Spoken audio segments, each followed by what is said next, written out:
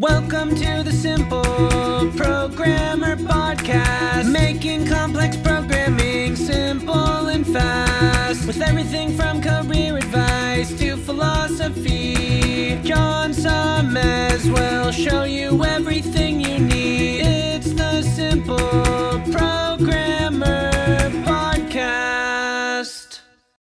Hey, what's up? John Sonnemus here. Just want to take a moment to tell you about an awesome sponsor we have at Simple Programmer, which is Hired.com.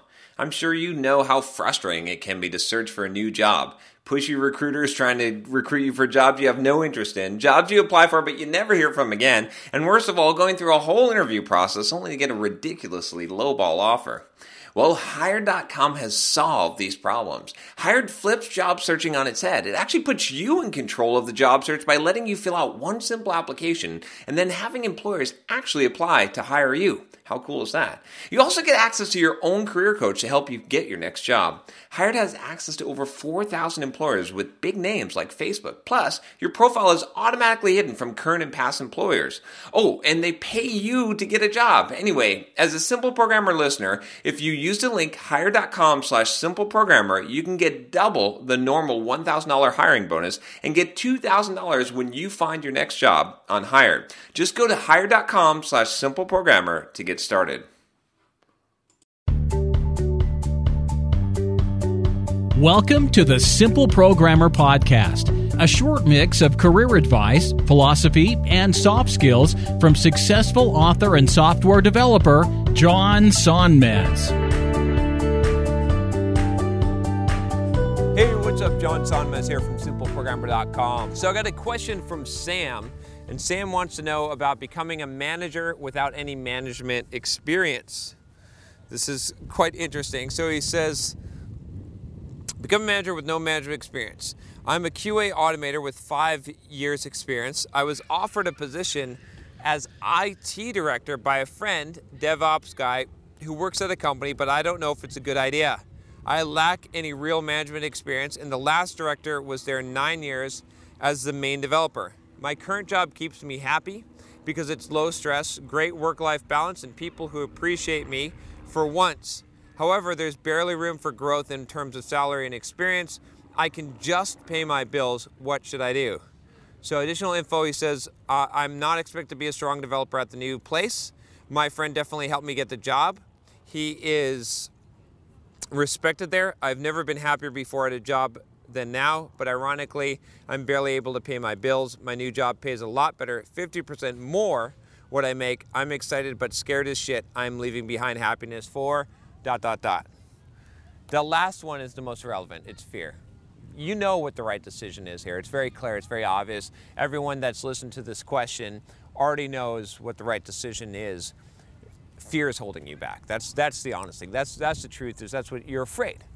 You're afraid that you won't measure up. You're afraid you're going to fail. You're afraid of leaving behind what you have and what's comfortable to you. That's normal. That's fine. But you can't let that fear stop you. You can't let that fear hold you back.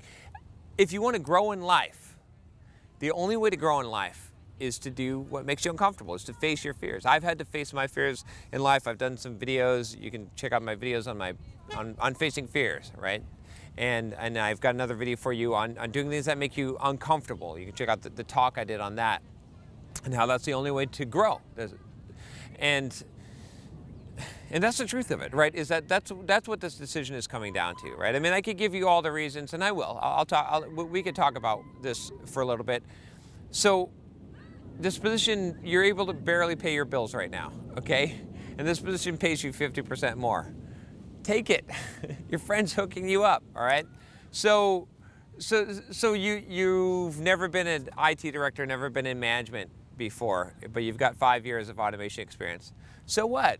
Go do it. Go find out what it's like. I mean, maybe you won't be the best IT director to start out with, but man, you're going to grow so much from that experience, right? You, even if you fail, even if you totally screwed up, you're going to grow a lot, right? This is one of those experiences that it's another level for you.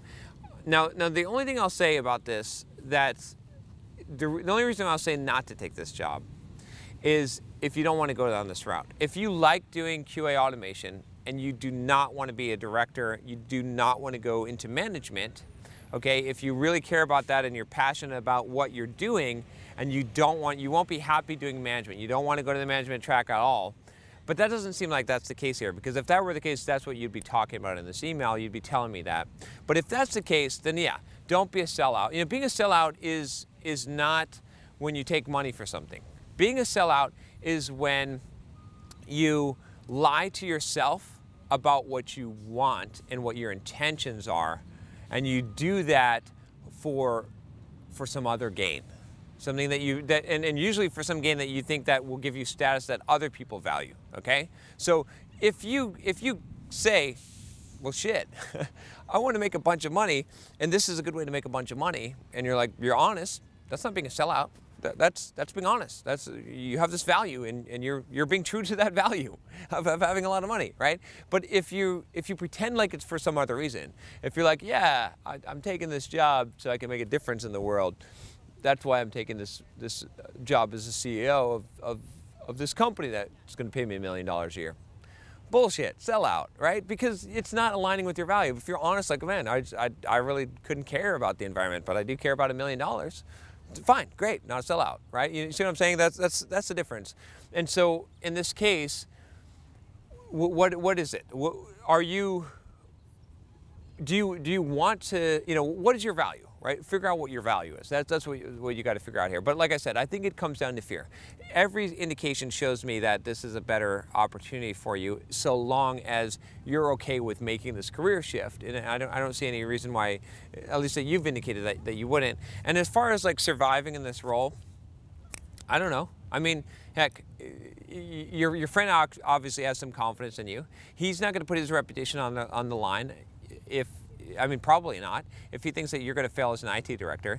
And, you should always get in over your head. You should always pick some kind of job or take experiences or opportunities that are above and beyond where you think you are. That's how you grow. That's how you stretch. That's how you become better. Every single major step that I've ever taken in my life, I've been scared as shit. Every time when I first got on camera and got behind videos and hired a professional videographer and all this stuff, I was afraid. I didn't think I was ready, and to some degree I still don't think I'm ready, but I do it anyway, and I grow from the experience, and that's what it is. So, all things being equal, aside from that you don't want to go into management at all, I totally would say take this job, and I think you're going to succeed at it. But even if you don't, man, the experience, the learning that you'll have from going through the process will be well worth it. And once you've got that title as IT director, I think that you'll be able to get another job pretty easily. So I wouldn't worry about like losing this current job that's paying you shit. It's not paying you enough money anyway. Go take the opportunity. All right, that's all I got for you. Face those fears and good luck and good fortune. You got a good friend there too as well, it seems. All right, if you like this video, make sure you click that subscribe button below and click the bell to make sure that you don't miss any videos when they come out. I'll talk to you next time. Take care.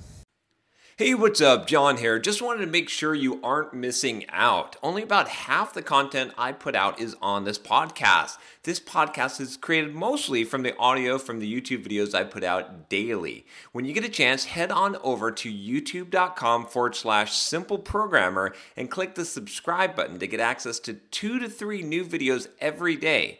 Even if you prefer the audio format, make sure you subscribe at youtube.com/simpleprogrammer so you can check out what you might be missing.